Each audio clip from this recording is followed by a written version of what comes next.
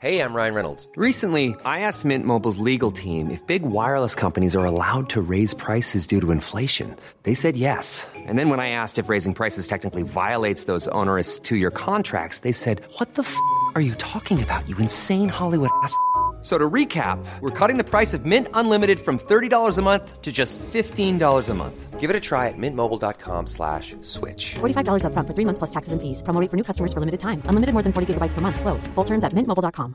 Wow. Nice. Yeah. What you're hearing are the sounds of people everywhere putting on Bombas socks, underwear, and T-shirts made from absurdly soft materials that feel like plush clouds. Yeah, that plush. And the best part? For every item you purchase, Bombas donates another to someone facing homelessness. Bombas. Big comfort for everyone. Go to bombas.com/ACAST and use code ACAST for 20% off your first purchase. That's bombas.com/ACAST. Code ACAST.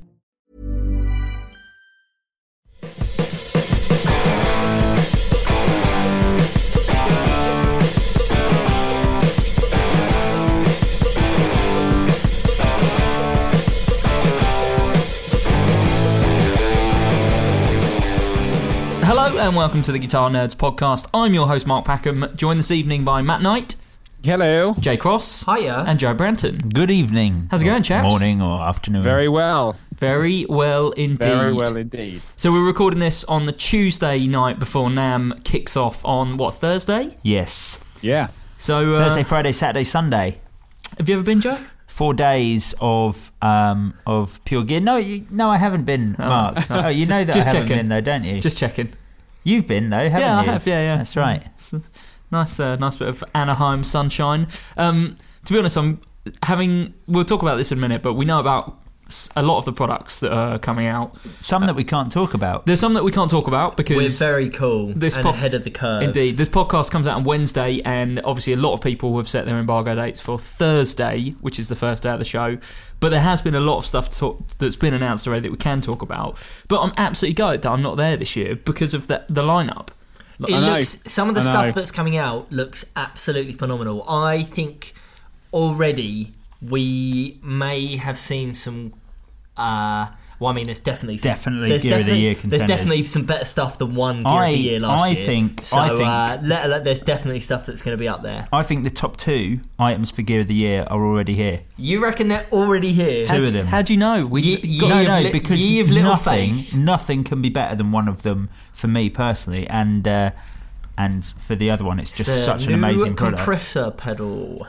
Yes, there is a new compressor. There is a new bass compressor. There's 2 new compressors. Yeah, but neither are actually the one that I'm talking about. But both are amps, and both are amps for guitars. The ones I'm talking about. But we'll get to that. Yeah. I'm not into this whole we know more than you. No, yeah. Let's just talk about it. Also, everyone knows. Before we dive into the NAMM stuff, has anyone been doing anything interesting guitar-wise this week? Has anyone played anything that they want to talk about? Matt? I was messing around with my Pigtronics Infinity Looper to make it work like an old Sound on Sound tape machine. Nice. Because it's got variable tape aging. So if you record basically, say, 3 seconds of absolute silence and then loop it around so nothing happens, but then put it in overdub mode, but then set the loop aging so you only get about 7 or 8 repeats. You got a 3-second delay basically that you can then layer on the top of, but then it gradually fades away, which is quite cool. So it's like like proper sound on sound. So it's like it's being recorded from the record head and then degrading. Degrading? Yeah. On the way round. Degrading. It's getting degraded.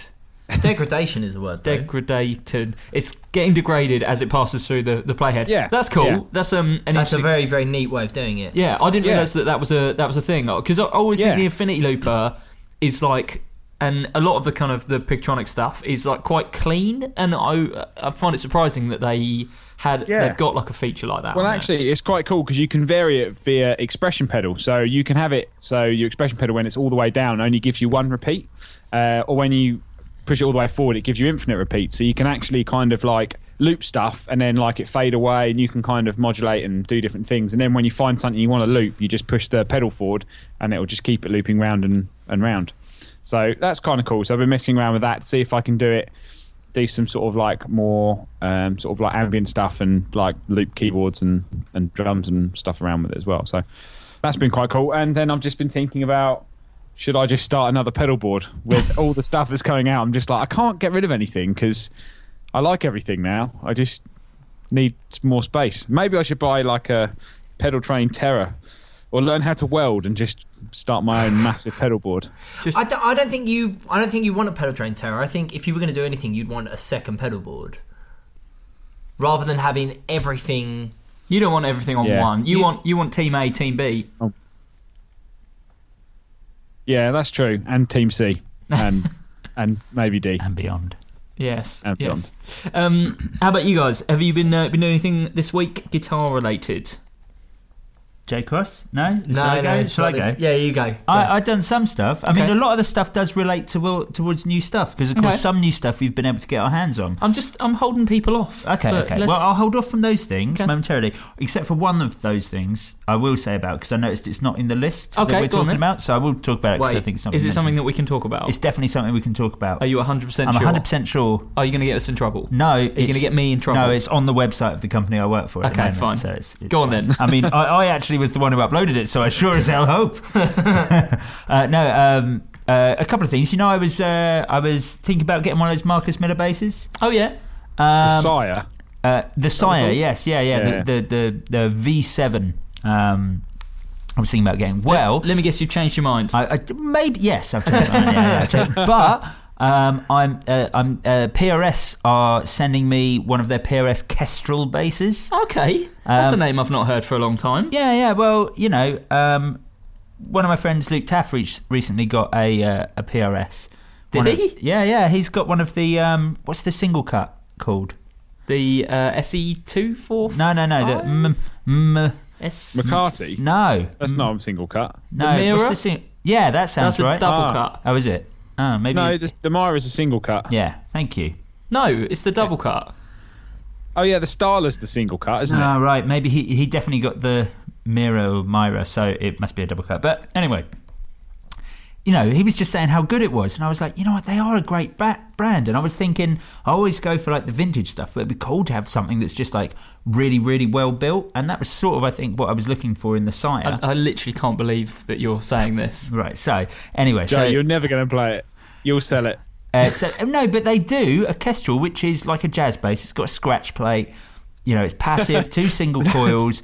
They do it in like a 2-tone sunburst with a black plate. It looks nice and classic, and it's a through neck construction and through body strung as well. How much are you getting paid to switch your beliefs so rapidly? No. Well, come on. Anything like I it. really backed up PRS in Gear of the Year. You did, actually. You're correct. You did. I think I'm coming around to them. So they're going to send me one, and I'm going to see if I like it and maybe buy it. Okay, good. Well, I await that, because that is not what I was expecting you to say that you've been doing this week at all. We will see. But more importantly, I've been thinking I should buy a guitar. Okay. Mainly because you know, I've got like a guitar amp, and I've only got like a bass 6, which is it's kind of I mean, it is a guitar. Yeah. We've established that. But the only way I can play it through a guitar amp is to like capo it on the 7th fret and play it like a baritone. So I was like, man, I should buy a guitar. So I was thinking I was going to get one of the Epiphone ES175s. They do them with like Gibson hardware and Gibson pickups. Cool guitar. Yeah. Great guitar. I was thinking about that, and then I was thinking, maybe it's not versatile enough. So I was thinking maybe a Vintmod Jaguar or Jazzmaster. They're super cool.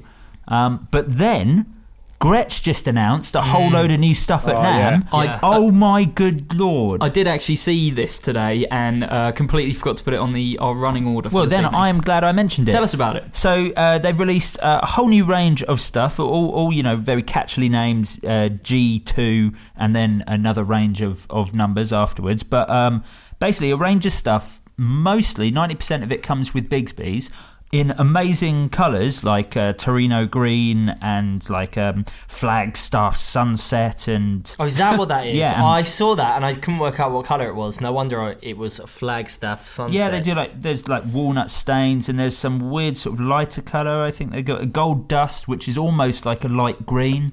It's so good. And basically, all with Bigsby's, all like £379 for everything in the range, except for like they do one that I think is like a smaller bodied double cut hardtail, and I think that's $339, and everything else is $379. It's unbelievable. It's going back to the pre-Electromatic days, isn't it? Because they had a similar price range of guitars like, I don't know, 6-7 years ago, and then they scrapped them all and did the Electromatics, and then they've kind of gone back to that, which I think is good, because a lot of people want a Gretsch, but when you look at the Electromatics, you're like, oh, that is a great guitar for £700. Most people go, well, you know, I only want to spend $300, and it sort of enters the realm of the lower priced Epiphones and some of the Squires. Yeah, well, they call it the Streamliner series. Streamliners, yeah. Yeah, that's right. So these look super cool. are Chinese built rather than Korean built. That's right, Chinese built. There's even a left-handed model. But they're still really, yeah, that's awesome. But they're still like the same sort of semi-hollow construction. So still the same like semi-hollow. So they do a smaller body double cut, which comes with a centre block, and they do like a larger bodied single cut, which all of them look absolutely remarkable. The thing is it's mad. Like I'm so glad that they're doing it, and again, I think this comes back to these companies sort of listening to what people want, as opposed to just like making stuff and hoping that it sells. Do you know what I mean? Like this is just, people have been crying out for like this Streamliner, the 2655. The 2655. Oh, I'm looking at the same one. Oh, look at that! There we go. Oh my goodness! Apart we from had anything, actually the same taste. Oh, there we go. Apart from anything, you guys, it's got a Bigsby on it. Yeah. Like, if you wanted a guitar with a Bigsby that was this sort of size for this sort of price, you had to buy like an Epiphone 339, for example. Yep. And then spend £100 on a Bigsby, and then probably spend another £100 having the Bigsby fitted. Yeah, absolutely. These look so cool. 100%. This is brilliant. Are they diamond pickups as They're well? certainly diamond-looking pickups, aren't they? Yeah. Maybe honestly, if we don't see, they're called Broadtrons. They're still going to be good. They're still going to be good. Yeah. And like the oversized block inlays, like everything about this must be the most unique guitar you can get for under £400 by a long way. I mean, if we don't see 2 or 3 of these in Mr. Wilson's collection by by the time these come out, I'd be very, very surprised. They've in terms of things that have been released today, or things that have been released in the kind of run up to NAMM, they've kind of gone under the radar a little bit, because I think it's obviously on the cheaper end. It's not a kind of showcase piece, but actually I kind of think they're one of the more interesting things. Oh, definitely. Like that one there. We're looking at the Gold Dust, the Streamliner, the G242OT, which is a Bigsby in Gold Dust. Single cut Bigsby, again, those Broadtrons. That looks really good. It looks, if that was, we would be having the same conversation if these were $799. Yeah, 100%. Or $849. We'd be Yeah. saying what great guitars Gretsch have brought out. But the fact is, I'm looking at this like jazz box Gretsch in Gold Dust with a Bigsby, and it's £379. I mean, we haven't played them yet, but I'm assuming the quality's always been good on the Vox, on the Gretsch lower end stuff. Yeah, I've played them. Oh, have you? What's the verdict? Yeah, they're really good. Okay. Because they're in stock now. I think they're kind of like a pre-NAMM sort of... We're not really shouting about it, but when everyone sees them at NAMM, we'll talk about it some more. But yeah, they're actually... Like I said, that's why I really feel they kind of hark back to the pre-Electromatics, because they're awesome guitars for the money. And they still really sound like a Gretsch, but the humbuckers they've put in them are full size. Yeah. So you could easily replace the pickups if you wanted. So they've made it kind of nice, moddable in that sense as well. The so pickups do look phenomenal. Hence the Broadtron name, probably. If they're full width, I guess that's the... That makes sense. Yeah. They look cool. And you know what I hope this kind of leads to? Imagine if they ended up doing a budget Synchromatic. The Jazzer, the flat single wound, neck pickup, the flat wound comes strung up with flat wound. I think they're 13s. Yep. Oh my god, that sounds like the perfect guitar. That guitar was amazing. They did a cheaper Tim Armstrong. Because people love those, and they were £1,200, and you think, well, they actually, weren't that much, were they? Yeah, they were. I thought they were just over £1,000. I mean, no one who likes Rancid has £1,200. They do though. That's the thing, because everyone's like in their 40s and they're now like bank managers. So yeah, they probably do. They have to it's really difficult to cover up that PUNX that they've got tattooed on their knuckles. Yeah.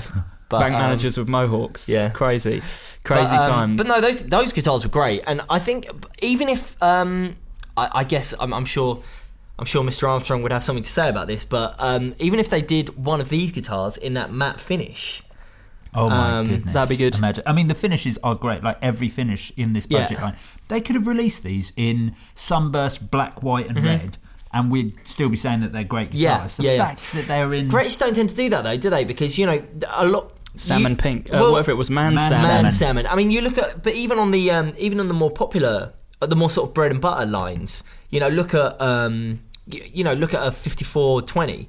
The colours you can get that in are sunburst, orange, so like the Chet orange, or black. And then when you've got so that's fairly safe. But then when you go to the centre block models, you can only get it in black. Whatever the red is, ruby red, and the green colour, not aspen green.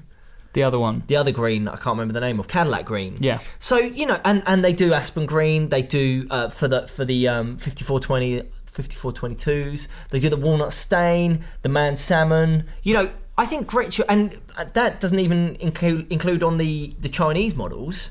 You've got on the solid block one, the solid colour ones, you've got all the sparkle finishes that they do. I think Gretsch are one of these companies that actually don't play it safe with colours, and so it's not that surprising to see all of these guitars in different finishes. I think it's really, really cool, and I think it's something that people do tend to have an issue with someone like Fender or with Gibson, and even to a lesser extent Ibanez and ESP, or not ESP but LTD. A lot of the guitars are in safe colours, and you can always argue, of course you can get it in whatever colour you want. You just got to get it in custom, or you just got to get a custom shop one.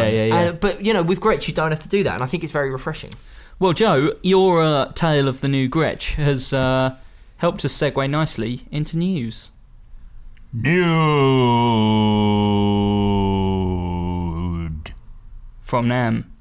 Nude at NAMM. That'd be terrifying. If there was one place where I would definitely not want to be nude, it'd be on the show floor at NAMM. There's a lot of people there, and it will be terrifying. Yeah, I don't want to be nude at NAMM. Looking through your news, you've missed something off, which I might want to raise. He's missed a couple of things off that I'm going to miss. Is it something we can talk about? It is something we can talk about. Why don't we kick off with the thing that you want to raise there, Matt? I want to raise the Gig Rig Autopot. Oh, yes. Of course, I did see Mate, this. how weird and cool is this? How bonkers is that? Yeah, they haven't really said much about it. So as far as I can tell, it's a MIDI controlled, like, I suppose it adds MIDI to anything that's analog. Of course, it's MIDI control. Yeah, and Matt's talking about it. Got MIDI. It's so I'm telling you, those t-shirts are on the way, mate. It's MIDI Meccano. It is MIDI Meccano. That's what it is. That's what they've done. It's basically, it's so weird because it doesn't actually control anything digital. It's basically controlling a small screw that you then put on any pot on any pedal, and then you can then use basically MIDI CC 0 to 127 to digitally control any pedal. I mean, that's pretty nuts. By the looks of it, you can do up to 3 as well. So you could 3 use knots. An expression. Yeah, I think so. You can basically one box will allow. I've got a feeling you've got to, because he said it's about £289, and I don't know if that's just for the box or whether that comes with the things that go on it as well. They haven't really released much info, but the fact is that, I mean, it's pretty nuts that you can do that. I mean, that opens up a whole world for kind of MIDI switches and stuff like that. It reminds me, there was an Electro-Harmonix pedal, wasn't there, from like the 70s or something, that was like a wah pedal housing that was connected to like a little cable that you could put on a pot that would turn it. There was a company for a long time called Third Hand, and they made an expression pedal that basically had a mechanical screw on it that basically went on, like, any pot on any other pedal. So yeah, I can see it being, I don't know, I suppose it is practical in a way, but I don't know. I almost think because it's mechanical, it feels like there's too much that could go wrong. I'm sure it won't. I mean, we know about the kind of the quality of the Gig Rig stuff. I'm sure whatever they've come up with will be built to last, and probably heavily tested, I'd imagine. But, I mean, how good on things like, I don't know, like an Echoplex or something like that, where, I really like it turned all the way up, but sometimes with certain pedals I want it roll it back a bit. Yeah. It's like you can do all of that, It's very, very smart. Like the video they've put up is them playing a Rat with it, Yeah. and showing off the differences between the going from your sort of your standard rhythm sound, where the drive is a little bit lower and the volume's a little bit higher, and then kicking in your lead sound where they just ramp up the drive, ramp up that. I've not watched the video yet. The video is incredibly impressive. It looks amazing. But My only concern, I've got a couple of concerns with it, is one, I mean, first of all, I have no idea about how the technology or anything of it works, but unsurprising. But the thing is, it does look a little bit like Meccano. I mean, I know it's proper metal and it's designed specifically for this. Yeah, it's probably the sort of thing that where we could end up seeing some copycats. Okay. And also, it is a lot of money for what it is. How much are they? £289. Okay. I think that allows you to control 3 parameters, doesn't it? Yeah, I don't know. I mean, a lot of the gig rig stuff is modular, so I mean, it could be that you only get one and then you can buy others. I really don't know. Yeah. But I mean, it'd be quite good on something like a Soul Food, where people are using it as a boost, as a treble boost, and as an overdrive pedal. Yeah, but the thing is that for the price of this is the thing. For the price of buying that, you could buy 3 4 Soul Foods. Yeah. But, you 6 can't Soul put that. You Foods necessarily put all that on your pedal. No, board, of course I know. I'm being facetious, obviously. But I don't know. I'd love to just try one and see how it works. Definitely. So you mentioned there was a couple of bits that we've missed off this list. What else have you spotted? That was the main one. But Joe, did you say you spotted something that wasn't on there? Oh, it's just classic. I feel that often we tend to, because of our roots in classic, more classic instruments, general more rock, traditional instruments. We miss off some of the more modern brands. So there's been a couple of really exciting things from Ibanez. They're on the list. Are they? At the bottom. Oh, no. Well, when we get to the Ibanez bit, okay, let's talk about the new Ibanez stuff. So should we dive into this list of new that's things? How little Mark cares. He actually fobbed me off, so he could talk about things he cares about more. No, it's fine. Okay, what else were you going to mention? No, that's all right. Let's do this brand specific. Well, at the end, when we've got down this list, if there's anything you think I've missed, then let's bring it up then. Oh man, Matt, good. I can't. Why are you all the way in London? Come and hang out here, so I don't have to put up with these two. I'm just this married couple. I'm squabbling. trying to keep this kind of I wrangled can't in. imagine Joe and Mark as a couple living in a house. I can't see it. It sounds like hell. I mean, Absolute hell. One's all about the P bass and the Mark bass, and one's all about PRS basses and an ever-changing line of amplifiers. I mean, when you put it like that, who's the cooler guy? Okay. P bass and a good chunky Mark bass one, or great P bass, or PRS, and there is nothing good about Mark bass. There is. It's the best bass amp. Anyway, let's dive into this list. So, new stuff from Boss and Roland, as we'd expected. They've got a whole plethora of new things. Gear of the Year winners last year, and they've kind of begrudgingly. No, it was a worthy winner. Sorry, did I say that out loud? I apologise. Well deserved. And it's now ratcheted up another notch for 2016. It really is. First up, following the success, the kind of unmitigated success of the ES8, Boss have introduced the ES5. Absolutely brilliant. Right. Exactly what they needed to do. So, Matt, what's the deets? So, as far as I know, exactly the same controls as the ES8, but it's not stereo, so it's mono out. Still got all the MIDI. I have 5 loops, 5 buttons. Still got all the same amount of presets. I think there are some limitations with what you can do with an amplifier, with switching for an amp. I think as like I said, I think it's only mono, so I don't think there's any. There's only one output, and I don't know how many control jack outs it's got, so I don't know what it's like in terms of maybe setting up for channel switching. I believe it's got the same amount of jack outs on the back, but it is mono. It's not stereo. But it's funny because I was talking to some people at work today, and so many people were like, actually, I'd much rather have this because I'm just not going to run a stereo rig because... That's weird. Unlike me, they're actually going out and playing gigs. Well, hold on. Did you just say you were talking to people about this today? Because whilst we're recording this, these products are embargoed. Yeah, people at work. People that his colleagues. Right, okay, fine. I know you don't have any friends at work anymore, but... No, you guys all left. Yeah, I agree. So for someone who's going out and doing gigs, like you say, they're kind of unlikely, if you're not in a ridiculous band, to run a stereo rig. And if you want something that's actually going to fit on a giggable pedal board, the ES5 seems to be a better option. Yeah, and I don't know what the price point is yet, but I mean, what are the ES8s again? 479. So what, they're going to be 350? Like I think it'll be 349, 369, 379, something like that. My only problem with it is that, I mean, that sounds like a lot of money to control 5 pedals. I was proved wrong by someone at work today who, a colleague, not a customer, not a friend, certainly, who pointed out if you need to go from like a big driven sound where you might use a couple of pedals to build your drive sound to a clean reverb tone, that is quite a lot of tap dancing. Yes, obviously, and I guess it just depends on how cleanly you want to do this sort of thing, because that tap dancing still for me has always seemed like part of the skill. Like, if you can't play a particular chord, you don't buy like a pad that you can press on those strings to allow you to play that chord. Yeah, but you just try harder. But if you record something and you're doing it in the studio where you're changing things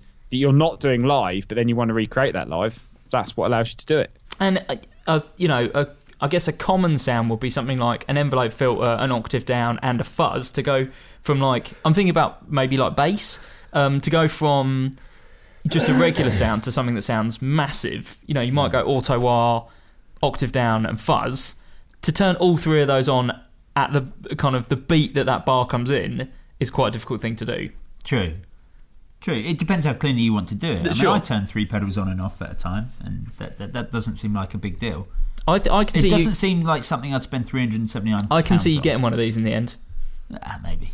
Because you've got so many pedals, and this is... You still get all the freedom to do all the things you're doing with single pedals. You just don't have to do the ridiculous tap dancing. That's what this is allowing you to do. Yeah, I know. I just like the tap dancing. It emphasises that what you've got is really complicated. It will go perfectly with your PRS bass, Joe. Yeah. All right, look, I haven't bought a PRS bass yet. I'm just trying one out. Is it a bad idea? Should I look for I think you should, when they released those, I actually thought they looked okay. Actually, maybe the Kingfisher bass is all right if you want a double humbucker bass. No, the Kingfisher's horrible. What are you talking about? I can't think of anything less astute than PRS bringing out a bass that looks like Mark King could have played it. Like, yeah, brilliant. Loads of people trying to do that these days. Mark Kingfisher. Terrible. You know the one. Mark Kingfisher, yes. So, next up on the Roland release list, the Roland Blues Cube Hot. Oh my God. Joe Branton, tell us about it. I heard this today. Okay. Did you? Yeah. This is it. This is the one. This is Gear of the Year 2016. I'll call it now. Is this the Blues Junior killer? Will it, the almighty Blues Junior finally be toppled from its perch? So they do this. They're releasing this in black with a silver Tolex, a look like Fender, and they're releasing it in blonde. So very much a Fender look. It's very, very square, much like the Blues Junior. Yep. And it's got a power soak on it, so you can run it as low as 0.5 watts, right up to the full. I think it's 30 watts. Yeah, that it runs up. But you can run it. There's 0.5, I think 5, 15, and 30, which makes this an incredible recording amp, practice amp, and incredibly loud. I was shocked at how loud it is, considering it's completely solid state. And £379 on the shelf. No, it's £379, which makes it cheaper than a Blues Junior, more versatile than a Blues Junior. I'd say probably louder than a Blues Junior. Direct recording out as well, which the Blues Junior doesn't have. Unbelievable. And we've got the loop. Probably I didn't check it. Matt, you've probably got the spec there. I don't actually. Okay. I haven't got it with me. Okay. But as far as I remember, it's pretty much foot the switchable same as well. So 2-channel. Yeah. Same sort of features as you've got on the normal Blues Cube. I mean, it's going to be, for that money, it's going to be awesome. If I didn't already have a 70s jazz chorus, I would be buying one. So I about maybe 6 months ago, maybe not quite 6 months ago, around the time that I think it was around the time that I sold. We were talking a lot about me buying a new little amp. Yeah. And it was the first. I remember specifically. It was the first time on the podcast that I was like, "Oh, you know what? I've got all these cool amps. I think I just need to get something smaller, and I'm going to get one of these little Black Star amps." We recorded that podcast, and the next morning, at about 8:30 in the morning, I had a phone call from one of the guys at Roland, just saying, "Don't buy anything yet. Don't buy anything yet. Don't do it. We've got a thing. We've got the thing that you need. Got a thing coming out. Don't buy it yet. Don't buy it yet." And so I've had the hype build up. I've had the hype built up for ages and ages. And you've just hyped it up even more. I can't believe how good it is. Really, I'm absolutely it's going to be awesome. How good it is. I'm really, really excited because, like, I've really been like, you know what, I'm going to get one of these little Black Star amps, and I've been saying it for ages, and I just haven't got around to doing it because I've kind of had this on the horizon. Yeah. Well, this is and I will say to all our listeners, because I think we've talked a lot of people into Blues Juniors. Word hasn't caught on of the Blues Cube just yet. Sell your Blues Juniors now. Sell them now. Don't. Because you need to buy one of these. It's better. It's just better. And it's the same money. Having not heard one yet, cheaper. I'm struggling to believe that to be true because the Blues Junior does sound great. But what is appealing, obviously, is that it's all solid state, so there's no messing around with valves. It can go down to, what is it, 0.5 of a watt? Yeah, that's half Great a watt. for home use. For home use, ideal. But also, it's direct recording, USB recording as well in there. I think what's great really about Roland is that they've kind of nailed this analog circuit behaviour, that they're putting all the IRA stuff and like all their keyboards and like what's going in things like the Blues Cube, because it just perfectly almost models. I think it's the closest to valve modelling that any thing like the Helix or anything gets to. Obviously it doesn't do as much, but in terms of like reacting like a proper amplifier, of course. We saw Orange do this last year. Has it got tone capsule inputs? Yes, it will do. It will have a tone capsule edition as well. That doesn't it bother me too much. It's just a great sounding amp. Like I wouldn't need a sort of tone change for it, but crikey, I'm really appalled at how incredible it is. Appalled at how good it is. It's just too good. It's just blown everything else out the water. There's no point in buying anything else this year. So, couple new pedals from Boss, couple new compacts. First up, one that I know you're excited about, Joe. The VB2W. I thought you were going to go. I thought you were going to merge them off with the other one. But the other one is the oddest thing. The other one is great. I'm not going to go as far as to say the worst thing Boss have ever decided to release. I've heard of CS3. Hey, CS3s are great. As is the other new pedal. But I haven't heard this yet. The pedal that you are most hyped for. Yeah. The VB2W Wazacraft Vibrato. Oh my.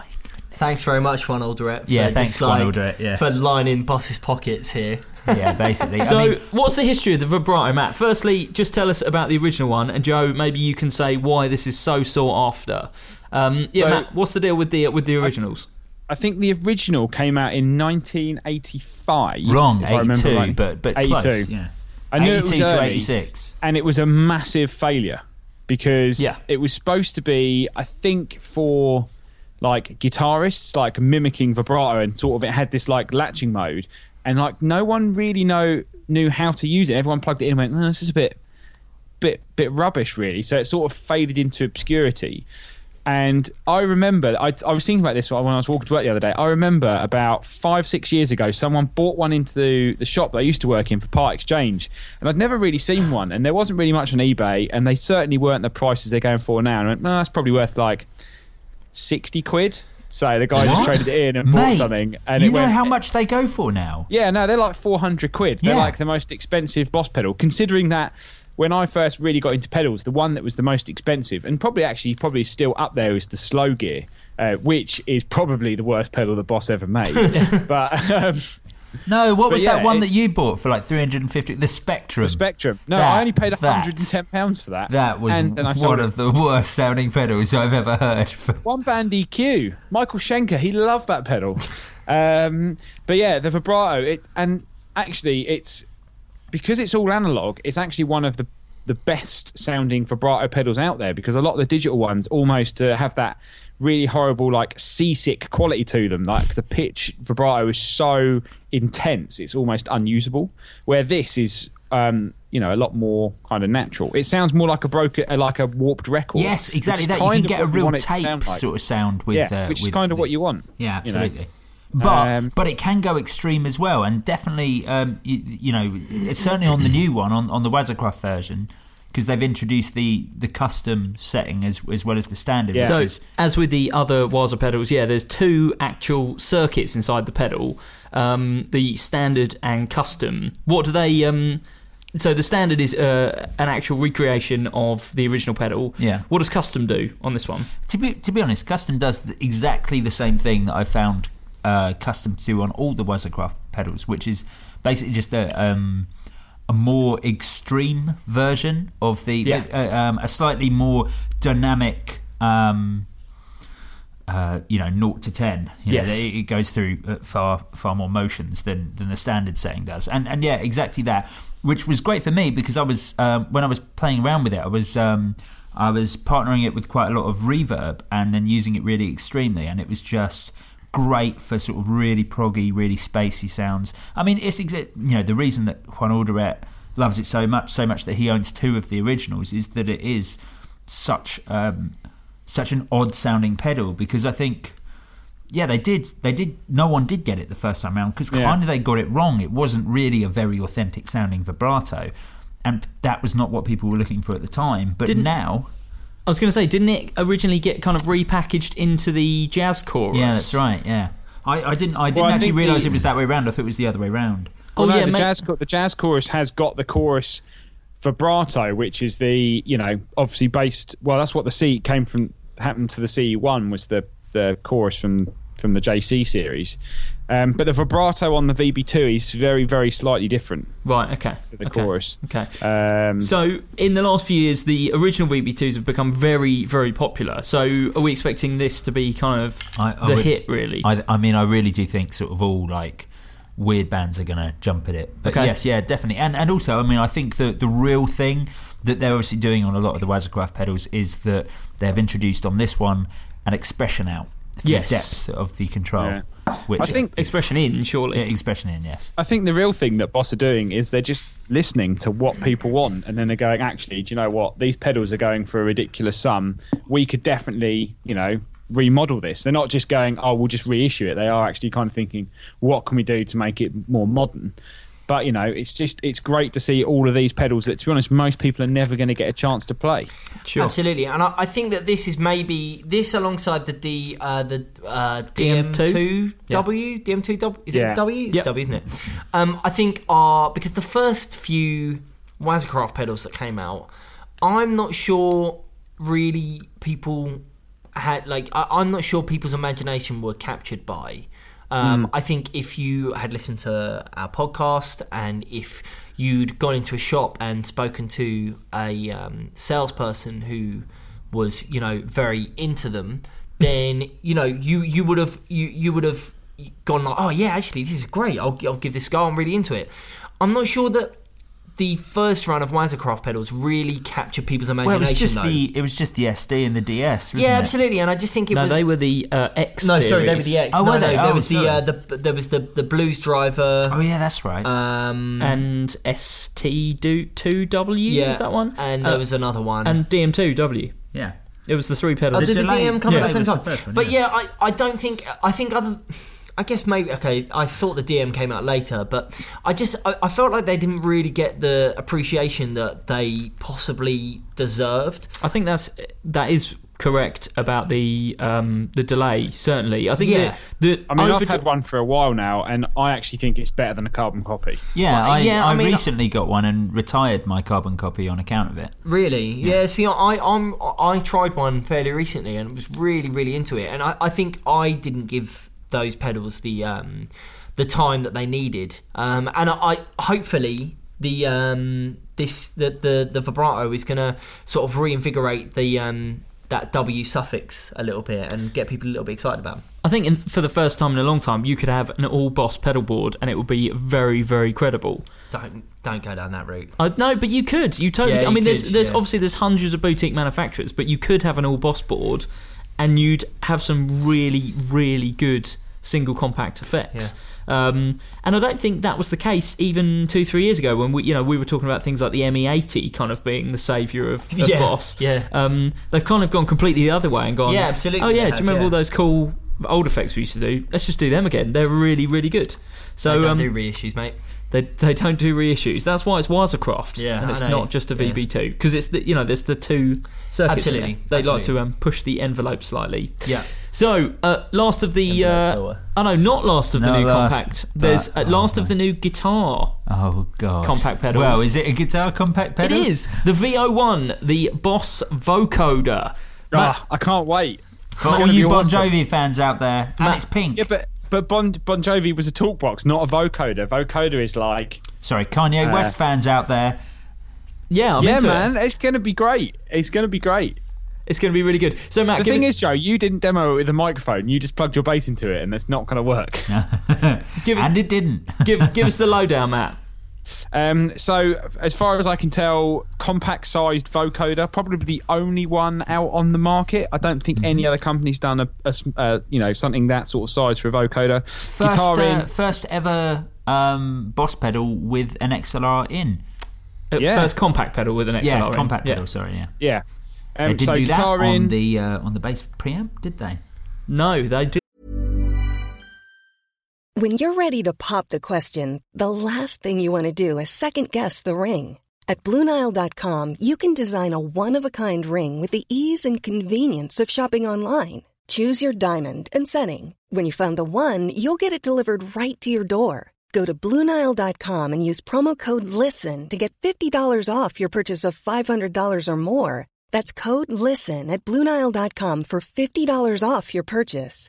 BlueNile.com, code LISTEN. I'm Sandra, and I'm just the professional your small business was looking for. But you didn't hire me because you didn't use LinkedIn Jobs. LinkedIn has professionals you can't find anywhere else, including those who aren't actively looking for a new job, but might be open to the perfect role, like me. In a given month, over 70% of LinkedIn users don't visit other leading job sites. So if you're not looking on LinkedIn, you'll miss out on great candidates like Sandra. Start hiring professionals like a professional. Post your free job on linkedin.com/people today. Since 2013, Bombas has donated over 100 million socks, underwear, and T-shirts to those facing homelessness. If we counted those on air, this ad would last over 1,157 days. But if we counted the time it takes to make a donation possible, it would take just a few clicks. Because every time you make a purchase, Bombas donates an item to someone who needs it. Go to bombas.com/ACAST and use code ACAST for 20% off your first purchase. That's bombas.com/ACAST, code ACAST. That would have had to be an out, though. True. So, anyway, XLR input. Yeah, XLR input, guitar input, and then you sound like... I'm trying to think of a really classic example. You probably just sound like Daft Punk. Yeah. Or Kraftwerk. So 4 different modes, from what I understand. There is just a vocoder, like a retro-style vocoder. Yeah. I think there's one called the Advance vocoder. There is... Yeah, I can't remember all the modes on it. Yeah, there's another one, almost like a humanizer mode, I think. And then the last one is choir mode, where you don't have to plug a mic in, and it'll do like some auto vocoding just based on your guitar signal. I tell you, the best thing about this pedal is going to be our demo. Yes. So we're getting these pedals next week for Matt to do some demos on them.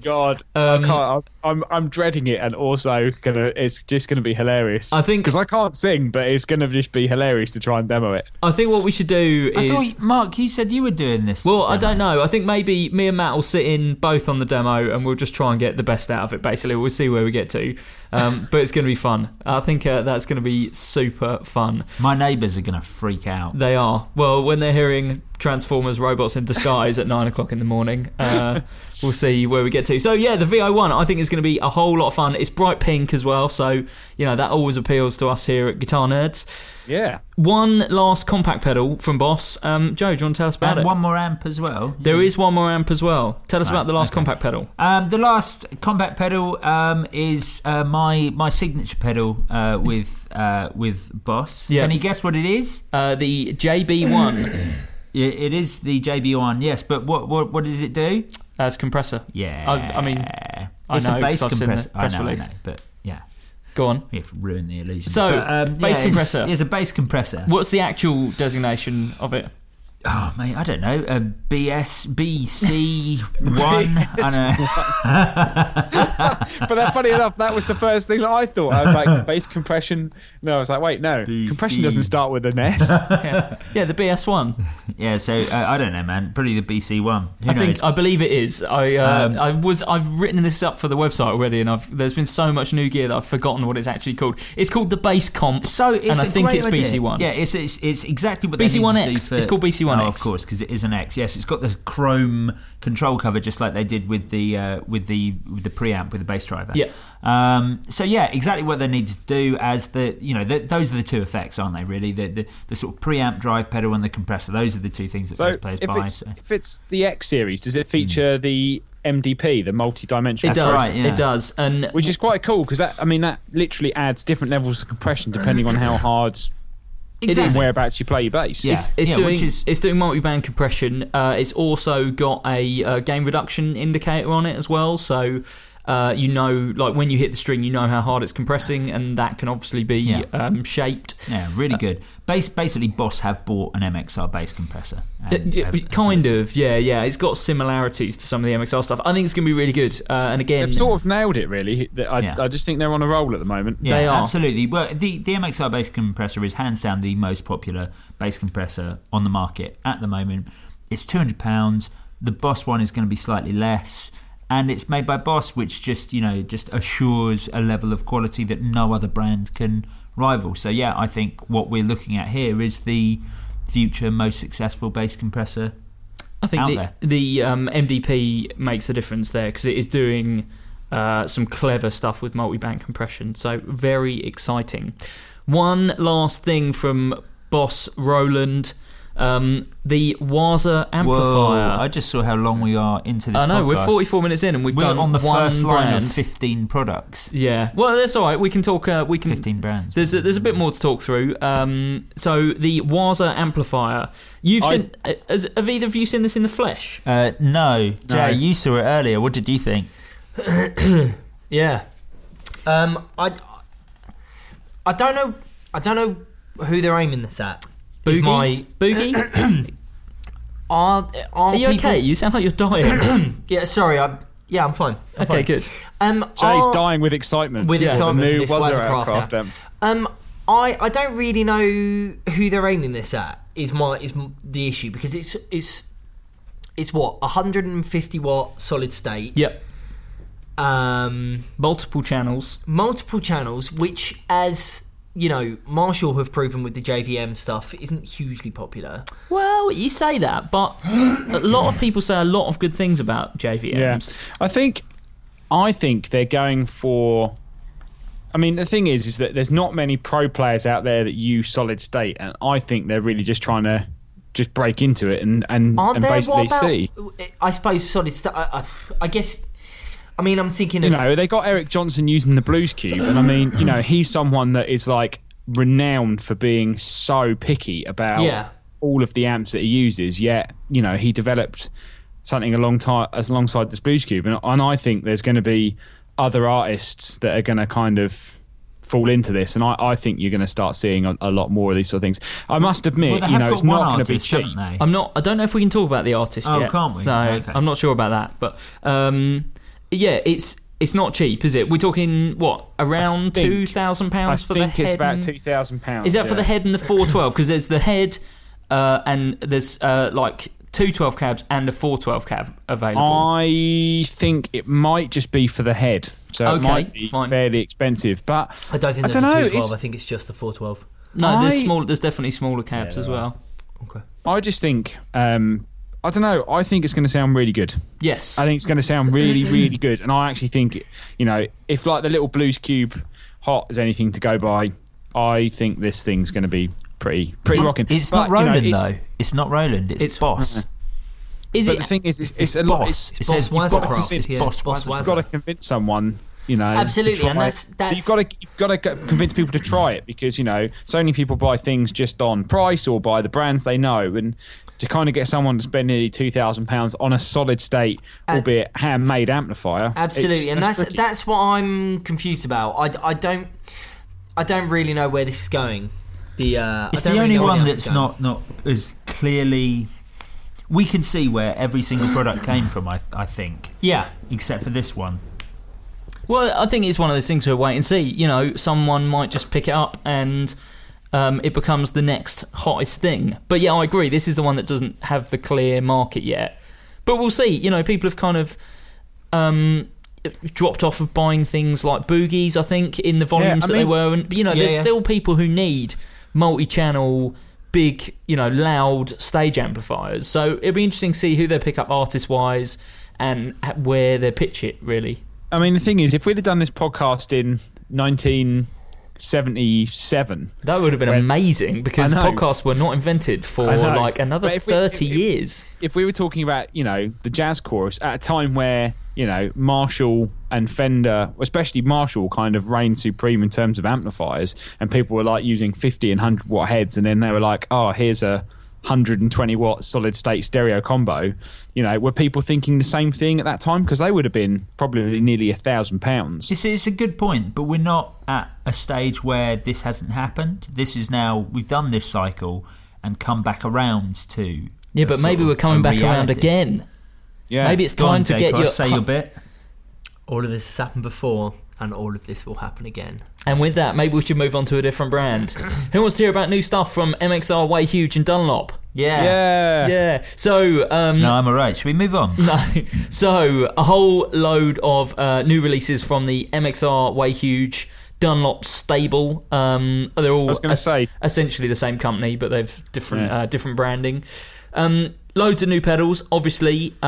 First up, should we do the MXR stuff? Yeah, I was going to say, why don't you just read it all off and then we can okay, so we can pick and choose the best bits. Okay, so the new pedals announced today: MXR Reverb, the MXR Studio Compressor, the Dunlop Bass Crybaby Mini, the Echoplex Delay, and a Tap Tempo pedal, and last off from Way Huge, the Overrated Special. So MXR. Oh, and one thing for Joe that I just spotted quickly: flat wound bass strings. Yeah, there we go. Oh yeah. Yeah, they're doing flat wound bass strings. MXR have never done a reverb. Really? That's bonkers, isn't it? I was thinking that when I read it. It's just called the reverb. It's just called the reverb. Surely it needs to have a suffix. No, they've never done one before. Wow. And so I'm really, really intrigued to see how this is going to sound. I hope that we're going to be losing our minds over this like we did when we first heard. Do you remember how exciting it was the first time you heard a Carbon Copy? Totally. Yeah. No, I just remember. I seem to remember that when they first came in, myself, Mark, and Matt were all in the shop at the same time. We just went, and Matt just plugged it in, and we were just like, Did you just do a dive bomb on it? What's happened? Like, what is this? And it was just incredible. And I really hope that we're going to get that wow factor with the reverb, because it looks a bit boring. Because I think it's just like a plain black pedal. Well, that's when they do their more sort of studio focused stuff. It's the same with the Studio Compressor, actually. It's really kind of muted in terms of how it looks. It's not out there like the Carbon Copy or the Carbon Copy Bright or some of the other brighter pedals they do, or I should say more extravagant pedals they do. But you just know it's going to work. Yeah, absolutely. And I'm really excited for this. I think it's going to be good. My favourite feature on it is that you can plug an expression pedal in, and then the expression pedal can go between two different like configurations in terms of like by the looks of it, in terms of actual frequency range. What do you call it? No, in terms of actually like spring to plate. Yeah. Oh, right. Okay. You can actually cycle through it, or you can change it in real time, which is quite cool. Wow. Yeah, so I think there's going to be some cool features with that, and it's got all all the pad things like shimmer and stuff like that. But the thing I was just reading here is they're kind of going with this massive thing they've called constant headroom technology. Sweet. Which basically gives it, like, it runs the pedal at 20 volts internally. So it stays super clean. So you don't get any kind of digital clipping at the top end if you run too much gain into it. So I guess if you're running things like the shimmer effect and things like that, they're going to be very kind of hi-fi, very studio basically sounding. really, really detailed, which is what you tend to lose a lot of the time on some things where they don't have that, and you kind of lose a lot of the detail in the top end. Yeah. So, I mean, that's very, very cool. And the studio compressor, again, is kind of feature-packed, isn't it? From what I can remember, there's like some different kind of types of compression. Yeah, I think, I'm assuming they've kind of based it a lot on the bass one. Yes. But yeah, once again, it's got this constant headroom technology as well, which is really good for compression because it leaves all the detail in. It doesn't squash everything and kind of just make not things sound flat, but sometimes you stick a compressor on it and everything can kind of sound a bit samey, where this, I think, is going to it's going to give you more sustain, it's going to give you richness and depth while still kind of not losing a lot of the dynamics you'd normally get from a really like squashy compressor. I think neither of these pedals are going to be, I think the reverb is going to be very lush sounding, but I don't think either of them are going to be particularly flashy, but they're going to be super useful. And that's kind of a lot of the MXR range. There's a few bits that kind of stick out a little bit and a little bit more kind of obvious, but more, and particularly the studio compressor, just a really good tool to have in your arsenal, just like a really good thing to have on the pedal board. Joe Branton, how excited are you for a mini Crybaby for bass? Absolutely not at all in any way, shape or form. That's because I reckon it'll be good.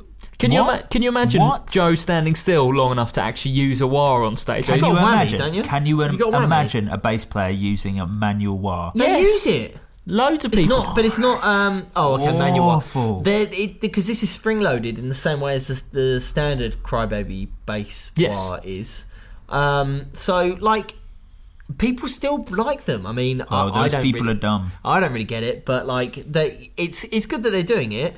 I mean, I said I could forgive an auto wah, but like a manual wah, like why would you need it? That's not how we play bass. Like you don't need it to sweep slowly through. You just need it to articulate on your note.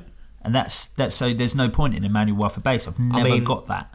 I don't see there being what about any you in a point at all. tribute band? But I don't see there being any point at all for I agree. bass pedals for wah on bass. And so like whereas you're using your auto wah and you're like listen to how cool this is. I'm just thinking that sounds rubbish. So there are people that use it and they are very popular. I bought an auto wah off of Mark actually. Yeah. It was good. So weird. It's in the bottom of a box somewhere. Yeah, exactly. I think that this actually is going to do more numbers than you think. Mm-hmm. From working in a bass department in a shop for a long time, we used to sell way more of the Crybaby bass wahs than we could actually ever get hold of. Yeah. I remember working in the bass department and selling loads of those as well. I remember spitting in the boxes as well. Very nice. So I think the mini one, as we've seen with the mini Crybaby for guitar, is going to be super popular. Yeah. Because, it brings it down to, you're not giving up so much space on your pedal board. The functionality is really good. They're and probably price-wise still only going to be, £65? Something like... Well, the bass stuff's generally always been a little bit more, but it'll double the price. It'll probably be sub £100, I'd imagine. Right, something like that. Yeah. And they're in white, as with all the bass wahs. Looks cool on your board. Yeah. Matt Knight, tell me about the Echoplex Delay and the companion pedal, the Tap Tempo. This looks so good. Yeah, I mean, the Tap Tempo, first of all, is a kind of nice non-latching mini box for Tap Tempo. It's going to work with anything with a Tap Tempo input, basically. It's kind of similar size to the Strymon Favourite Switch, but it's going to be roadworthy. It's going to be cool. Nice little extra bit. But the Echoplex Delay is going to be it's going to be so good. I just want one already. It's going to be so good. I want one. The thing that I was reading, I was like, it's cool. It's going to be based on the Echoplex. It's going to be a bit more tape heavy, so it's not going to sound like a carbon copy. But the thing that I love is that when you push the volume control in, it basically engages the Echoplex preamp. So the more you turn it up, the more distortion and kind of tape aging it adds. It's going to sound so good. Does this mean can I ditch my Echoplex preamp now, or do I need that as well? The thing is, I was just sort of having a read on the website, and it says, basically the volume knob, if you push it in, it lets you virtually age the repeats, darkening the tone and upping the tape saturation as you increase modulation and tape distress. So I think it's kind of, you could probably still use both, but I reckon the Echoplex delay would be something that you could probably leave on, turn the kind of volume down, turn the tape aging up, and then kind of it sit low in the mix and leave it on like all the time. It's almost kind of filling the gap of like a Deco, I guess, because it's doing that preamp and tape delay type thing. And once again, they've gone for this kind of headroom technology. So, I think if you want to go for true bypass or something like that, it's going to be a nice, brilliant sounding tape delay. And then if you add the tape aging in with trails, it's just going to be this kind of awesome vintage like echo machine. I think it's going to be another contender for better than a carbon copy. And Dunlop already make the carbon copy, so they kind of just sort of... No, MXR make the carbon copy. It's part of the same thing. I know. In fact, actually, I've got a feeling potentially the same designer. I'm not 100% because I know George Trips, who obviously does Way Huge, designed the carbon copy, and I know he had a hand in the Echoplex. So I don't know if potentially the original Echoplex. Yeah, when he was like... Oh, I don't know how old George Trips is. George Trips in his probably 40s. Oh, he basically he was making not Way to have Huge. designed the Echoplex. Right, okay, He was making the Way Huge stuff in the early 90s.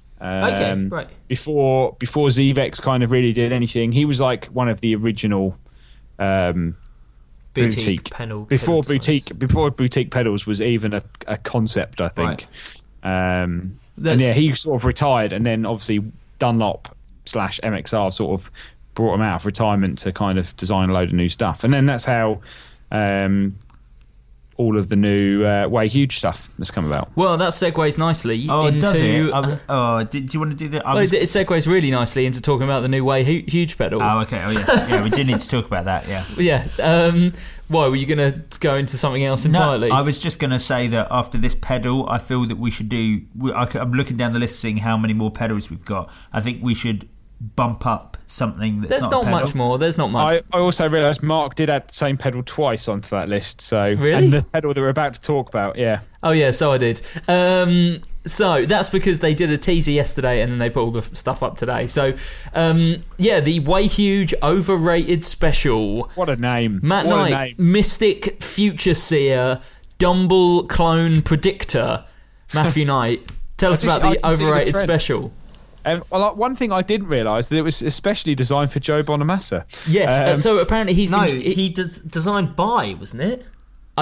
He's in conjunction with. Yeah, he's been using it live for a while. Right. So. Yeah, and in fact, wasn't there ages ago when we back in the old days when we did some Joe Bonamassa videos? Didn't he have an unmarked pedal box on his pedal board? I wasn't there, but yeah, it would. Yeah, I think so. I'm almost certain I remember there being like this like mystery pedal, and they wouldn't talk about it. Perhaps it was that. I imagine he's probably had one for a long time. I mean, the font gives it away. The name sort of gives it away. Yes, it's basically a Dumble style pedal, which I think we all saw coming. Really, we knew that everyone's kind of done something Klon, so now it's time to do something Dumble. And I think he's saying that he's kind of taken a really old version of his green white Rhino Overdrive and then hot rodded it and made it sound more like an amp. But Joe Bonamassa's used Dumbles in his live rig for ages, so it's kind of something that you can run into a clean amp, run into a distorted amp. I think it's going to be really transparent sounding, so it's just going to work with any amplifier really. Yeah, I think so. And like you say, I think there'll be a lot more coming down the pipe. Yeah. Maybe even released tomorrow when NAMM actually opens. Yeah, potentially. We'll learn some more. It's going to be a good unit. It's going to be really good. It really is the most self-aware name. The Overrated Special is just genius. It's genius. Brilliant, isn't it? Like, I really have the I've got this vision of the marketing department or something, and they've gone. They've gone in with like a bunch of names, and one of them is just Overrated Special, and they've all had a good laugh about it, and then they've gone, someone's just gone like, Do you reckon? Do you reckon we can get away with it? And the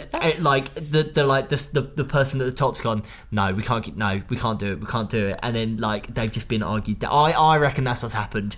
I think it's such a brilliant name. What's probably actually happened is George Trips has gone, I want to call it this, and they've gone, yeah, I guess. And then that's what's happened. That's how it's come out. The thing that I like is on the Klon KTR, because obviously it's designed by the guy that designed the original Klon. On the front of the box, it says, "Kindly remember, the ridiculous hype that affects so many is not of my making." Yeah, which I just think is brilliant, because it's like, he does not making any money out of Klons that are selling for 1,500 quid. It's just like it's funny because him himself doesn't really believe in it. It's just like it's an overdrive pedal. Well, this we'll have to wait and see how this sounds. I would imagine, like you say, it's going to sound pretty good. So, some new stuff from Electro-Harmonix. Last week, did we talk about the crash pad and the Super Space Drum? No, I don't think. No, we talked about the Lester G and the Lester K, didn't we? I think this is this week's release. Yeah, but there's 4 new pedals this week. I mean, this is NAMM. Thing is, NAMM is coming up, but this is like every week now. There's 4 new Electro-Harmonix pedals. And actually, I saw the crash pad today. Oh really? A real life one? Yeah, real life one, and it is so usable. It's brilliant. Really? Okay. So what is a crash pad? Well, it's like a space drum. Instead of being like the tom or kick sound, it's like a crash cymbal. Oh. So it works on a white noise generator, where the Super Space Drum works on an oscillator, that self-oscillates effectively. But analog drums, basically. Analog drum machines. Yeah. We've spoken about the Space Drum loads of times on the podcast. Yeah, but there's an actual reissue. Oh, I know that. Yeah, that's what I'm saying. That's what I meant. Like, how great that we're actually getting them back. I think if you've not yet seen the marketing video that EHX have put out, it's really, really worth watching. It's not very long. I mean, I think it's maybe 15 minutes long or something like that. And it's really worth a watch, because they show, they show it in all its like pure, like proper Electro-Harmonix self-indulgence glory. Yeah, they've got at one point they've got 4 space drums. No, they've got 2 space drums and 2 crash pads plugged into an EHX Clockworks. Yeah.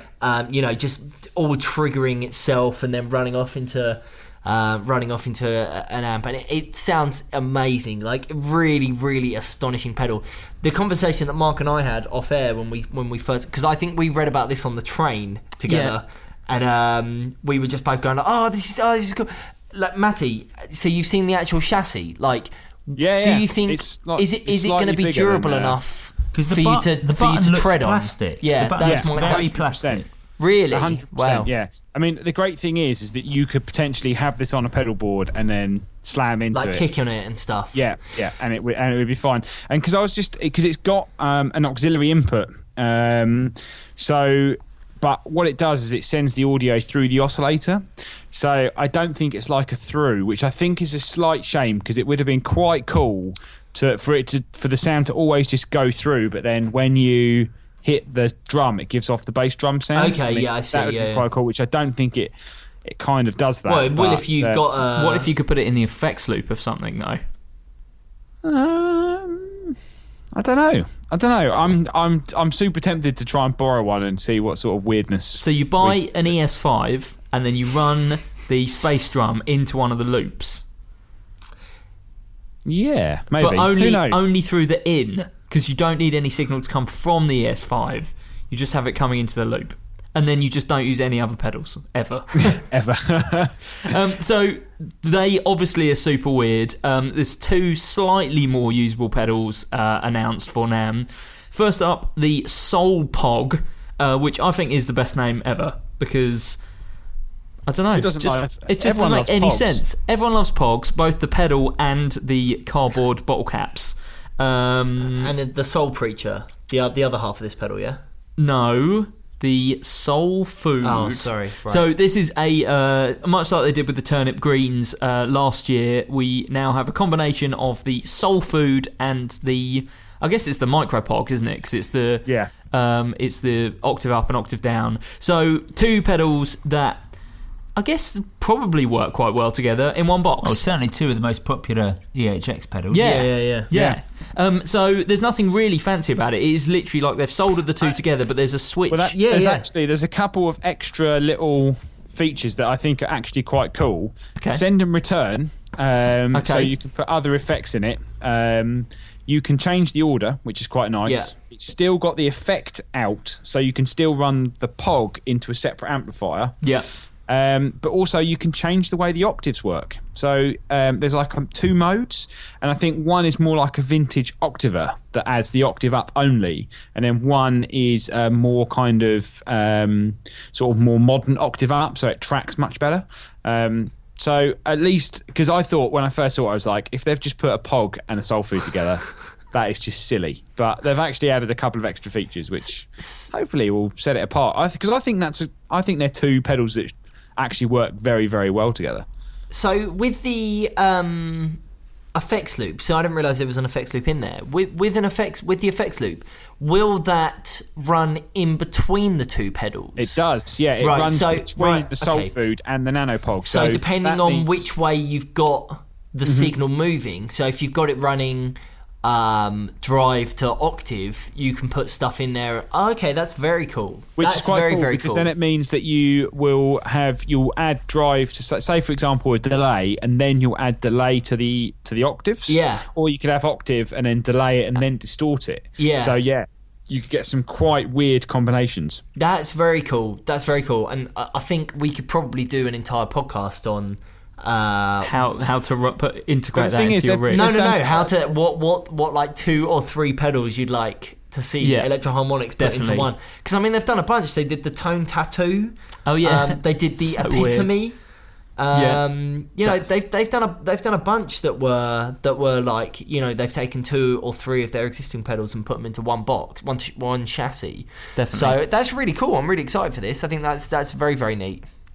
So one last pedal from Electro Harmonix. Joe Branton, tell us about the Bass Preacher. Hey, well, it's another bass compressor. Yeah. But so that's what is that? Oh, it's not the third one because the studio compressor. The third compressor that's been released, but really interesting. Okay. Maybe the most interesting. Okay, why? Not that it's not the best. I do think Boss are going to have the best one, but the first company that have kind of made a compressor for bass guitarists who aren't in funk bands, in that like it's a complete rock pedal. It's both of you are going to really enjoy that then. yeah.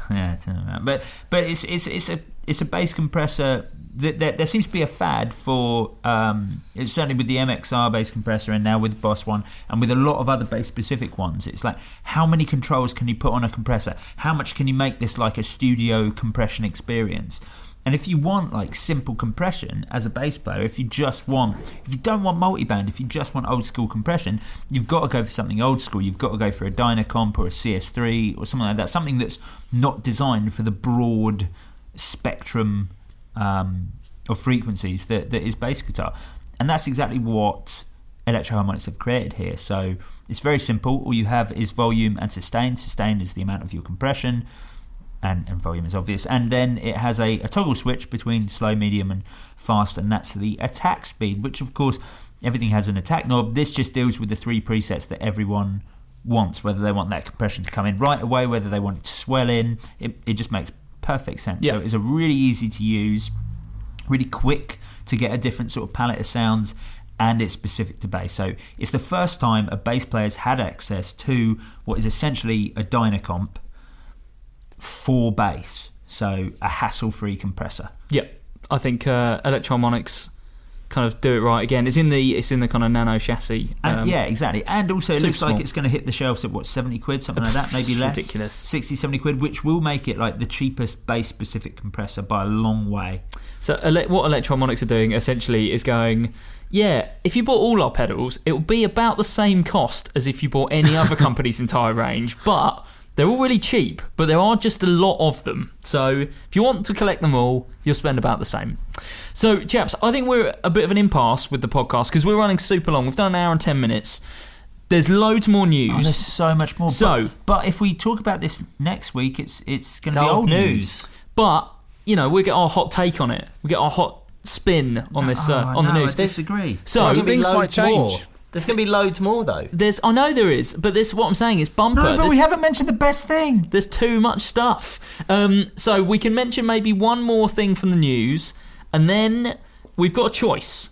Do we answer some questions in this week's Patreon? Do we do more NAMM coverage, or do we save the NAMM coverage for next week? What do you want to do? I would really like to talk about one other thing, and then I don't care what we do. Oh, no. What's your one other thing? Because I've got one other thing. Is it the power supplies? I don't want to talk about... No, we can't talk about any more pedals. We should round up on the power supplies, I think, because I think that is some of the most interesting news. Oh, that is unbelievable. That is unbelievable. I think... Can I quickly mention the amazing thing? What do you want to do? Matt, do you want to do questions or more NAMM news in the Patreon episode? I think the only thing is I know a lot of people, sometimes if we answer their questions in the Patreon, they're kind of maybe... they want to hear it in the full podcast. So I think maybe we should do more NAMM coverage. Okay. And then potentially, I don't know, we'll do loads more questions next week, maybe? We'll do more NAMM next week. Let's do NAMM. Let's do NAMM in the Patreon. We can do questions all year long. Okay, fine. So let's do one more bit of news in this episode. Matt, I know that you're chomping at the bit to tell us about the Strymon Zuma and Ojai power supplies. Ouija? It's not Ouija. That's what I thought. Of all the releases, of all the things released at NAMM, and we've got the choice to talk about one more thing, and you're going to talk about power supplies. Do you know how many people just stopped listening this just right huge. now? I agree with him. I'm more excited than I've been for the last hour and 10 minutes. All right. I love power supplies. I think that's because you've had 2 gin and tonics. Well, I mean, there is that. I mean, I'm putting it out there. I did predict this when someone said, "Oh, it looks like Strymon are doing something new." I went, "I bet you it's a power supply and a Euro rack module." And lo and behold, it's a power supply. It's 2 power supplies and a Euro rack. Yeah. So tell us about the power supplies, because they haven't actually released any details of the Euro rack module yet, apart from the fact that it's probably going to be called the Generalissimo. Yeah. Which leads me to think it's genius. I think it's going to be like a multi-effects, surely. That's what that name suggests to me. I don't know. I just think, not many of us are into modular synthesis, so... I think we're into modular synthesis. We just don't buy into modular synthesis. Is it modular synthesis though, or could it just be? That's what Eurorack is. Eurorack is a more. It's like now the general size for modules that go into modular synthesizers. Okay, I thought 19-inch Eurorack was just like 19-inch racking. No. Oh, right. Okay. They're actually Eurorack is a Yeah. Okay, so tell us about the power supplies. You need to watch power supplies, I Dream of Wires. I do. Oh, but the power supply, I was like, really, what could they do with a power supply? And I was like, well, I suppose their power supplies have to power their pedals. It'd be silly if they made a power supply that didn't work with their pedals. Yeah. But then I was thinking, but if they make a power supply, what limits all other power supplies? What happens when you reach the maximum? What can you do? And this is what they've solved. They've made 2 power supplies, a big one and a small one. The big one has 9 9-volt outputs that are all 500 milliamp, so way more powerful than anything else on the market that's like a power brick. So it'll power 9 timelines, which they kindly put in a photo, which I thought was brilliant. So good, so cool. And then the small one is 5 500 milliamp outputs. But the genius thing is, you can chain as many power supplies together as you want. Yes, I saw that. So without losing an output. They've got 24-volt output, haven't they? Yeah. So basically, they've created their own dedicated output that allows you to daisy chain power supplies and effectively power as many bits as you want. And Joe just sat back down after getting up and hit himself in the face with his own headphones. This is what we're dealing with. We are recording this a bit later than normal, but there was absolutely no excuse for you hitting yourself in your own face with some headphones. So shocked by the proprietary 24-volt output was Joe Branton that he mashed his own headphones into his face. Oh, goodness me. I think it's big because a lot of people are going, oh, I'll never be able to afford it, but I think they're going to market the big one at $250 and the smaller one at $150. It doesn't seem that unreasonable. It doesn't seem like that much money at all, considering that you're looking at £179 for a Voodoo Labs, and that doesn't do anywhere near the power. Because people are running 3 Strymon pedals, potentially an ES8. That's 400 or 500 outvolt outputs you need. Yeah. And the only thing that you can get is the Voodoo Labs 4x4, and then you've still only, if you expand on that, what more can you do? If you've got then put an H9 on there or whatever, so it's really for kind of the people out there that have got ridiculous pedal boards, and it's the only way to power it. It's worth mentioning there's kind of cross compatibility between the supplies. So if you buy the Zoomer thinking, oh, that's enough outputs for me, you can also, and then you run out, you can buy the smaller one and daisy chain those together. Yeah, or you can just buy like 4 of the smaller ones and daisy chain them together. So it kind of works in like loads of different ways, and obviously a couple of the outputs switchable to 12 volt. They haven't bothered about voltage sag or anything like that. They've just kind of gone, look, we want clean, consistent, high powered outputs. So 500 milliamps, I don't think there's anything that wouldn't power off that. No, it's very, very impressive, and I think that is why it's interesting in that people have been trying to crack this for ages, and it kind Gear of the year. Well, it kind of maybe not. It also kind of speaks volumes about how the pedal industry's changed. In that, 5 to 10 years ago, you were buying like the ones from Maplins that cost 25 quid, and you got 10 9-volt outputs, and they sounded awful. And now we're talking about something potentially where you've got multiple. You can connect multiple modules together, and you're getting clean, isolated outputs. I suppose the only thing that is similar is the gig rig modular stuff, and it's way more expensive. Yeah, sure. So this is potentially, I think if they came into the UK at 250 quid, I don't think that is too much money for someone to spend if they're buying all 3 Strymon pedals at nearly £1,000. Sure. And it's the only supplier that will do that. So yeah. Good stuff. All right, well, we're going to cover the rest of the news over in the Patreon episode. We're going to be talking about the new Vox AV series, the AC heads and cabs, the new Starstream guitar that I know Joe Branton's got some words about, 8 new pedals from Earthquaker, and maybe we'll do some questions as well, but we probably won't have time. There's too much to talk about. So, no time. If you want to hear that, head over to patreon.com/guitar nerds, where from as little as $5 a month, you get access to an extra half an hour of this podcast every week, plus some upcoming bonuses that we've yet to work out what we're doing. As these people have. From $10 a month, you become the executive producer, as these people have. Phil Thompson, Colin Anderson, Scott O'Brien, Moog Gravett, Fletch Fletcher, Matt Kwan, Jack Conroy, Chris Wilson, Will Clare, Dale Rasco, Jack Godfrey, Paul Corrigan, Eric Siri. Creepiest one you've ever done. Really? So bad. That was awful. It actually made me feel a bit weird.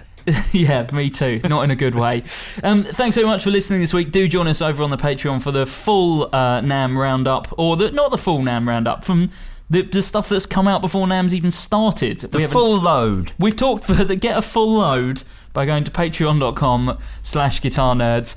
We've talked for an hour and 20 minutes, and we've not even covered the things that have come out before NAMM has started. So God knows what next week is going to be like when NAMM's actually happened. It's crazy. Too much gear.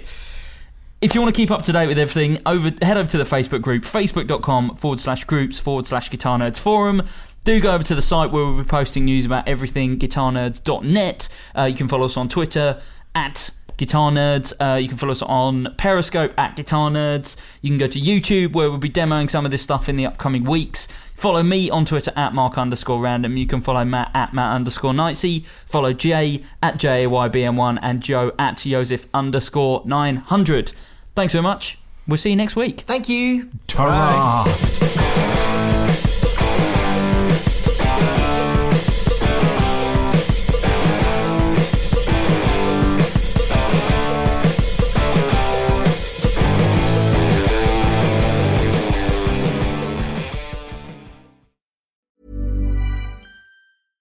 Imagine the softest sheets you've ever felt. Now imagine them getting even softer over time. That's what you'll feel with Boll & Branch's organic cotton sheets. In a recent customer survey, 96% replied that Boll & Branch sheets get softer with every wash. Start getting your best night's sleep in these sheets that get softer and softer for years to come. Try their sheets with a 30-night guarantee. Plus, get 15% off your first order at BollandBranch.com. Code BUTTERY. Exclusions apply. See site for details.